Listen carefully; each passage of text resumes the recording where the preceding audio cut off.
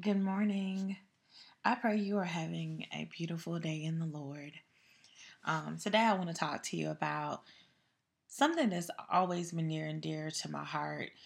As an overthinker, as an anxious person, and I don't want to lay claim to anxiety being who I am, but if you are like me and your thought process can go from one to 1,000, in a moment, in the blink of an eye, then this message is for you. I've often thought of having anxiety. I've thought that what I needed to pray for was peace. Lord, I need your peace that surpasses all understanding, because those of us with anxiety, we crave to understand. I've thought about this. I'm like, okay, Lord, give me peace. God, give me um, just quiet in my soul so that the anxiety won't hold me hostage. But the revelation that God gave me was that peace is not the antonym for anxiety. Peace is not the opposite of anxiety. Courage is. The Word of God tells us in Deuteronomy 31:6, be strong and of a good courage. Fear not, nor be afraid of them. For the Lord thy God, He it is that doth go with thee. He will not fail thee nor forsake thee. Joshua 1:9 says, have I not commanded thee? Be strong and of good courage. Be not afraid, neither be thou dismayed. For the Lord thy God is with thee, whithersoever thou goest. Psalm 31:24 says, be of good courage, and he shall strengthen your heart, all ye that hope in the Lord. Psalm 27:14 says, wait on the Lord. Be of good courage, and he shall strengthen thine heart. Wait, I say, on the Lord. So often I used to think that peace was the opposite of anxiety, but God reminded me that courage is the opposite.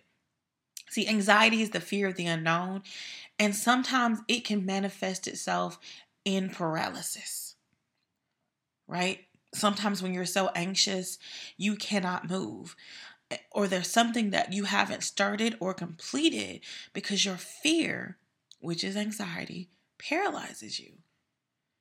But today, God is saying that He will give you good courage. Good courage is courage that is not based on your strength, your ability, or your boldness, but is based on the inner faith of someone who has heard the Lord and is prepared to walk boldly into an unknown space because they know the Lord is with them. I'll say that again. Good courage. It means there is bad courage. There is being bold for no reason, with no thought, right? No fear. No fear of retribution, no fear of whatever. But good courage is courage that is not based on your strength, ability, or boldness, but on the inner faith of someone who has heard the Lord and is prepared to walk boldly in an unknown space because they know that the Lord is with them. So you are courageous not because you are bold. You are courageous because you believe. So Father God, today we come asking, Lord, that you give us good courage. Oh God, that you quell our fears, Lord, that you hush those overthinking thoughts, God, that cause us to go from places of peace to places of pain, from places of confidence to places of uncertainty, God. Lord, we come up against every thought that's not pleasing to you, God. Every thought, oh Father, that takes away our faith and our belief and our boldness in you and you alone. And God, we ask that you replace those thoughts with good courage. Oh God, that you give us a spiritual boldness, God, to go where only you can take us, God. A spiritual boldness, God, that'll take us to places, God, that we've never been to before. Oh Lord, that as we begin to walk out our healing journey, God, oh, that anxiety will no longer paralyze us in our place.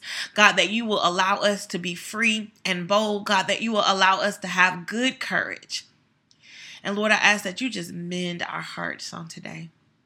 Lord, there's a reason why we overthink. There's a reason why we get so anxious. We get so fearful of the unknown. But God, if our faith is in you, God, there is nothing that is unknown.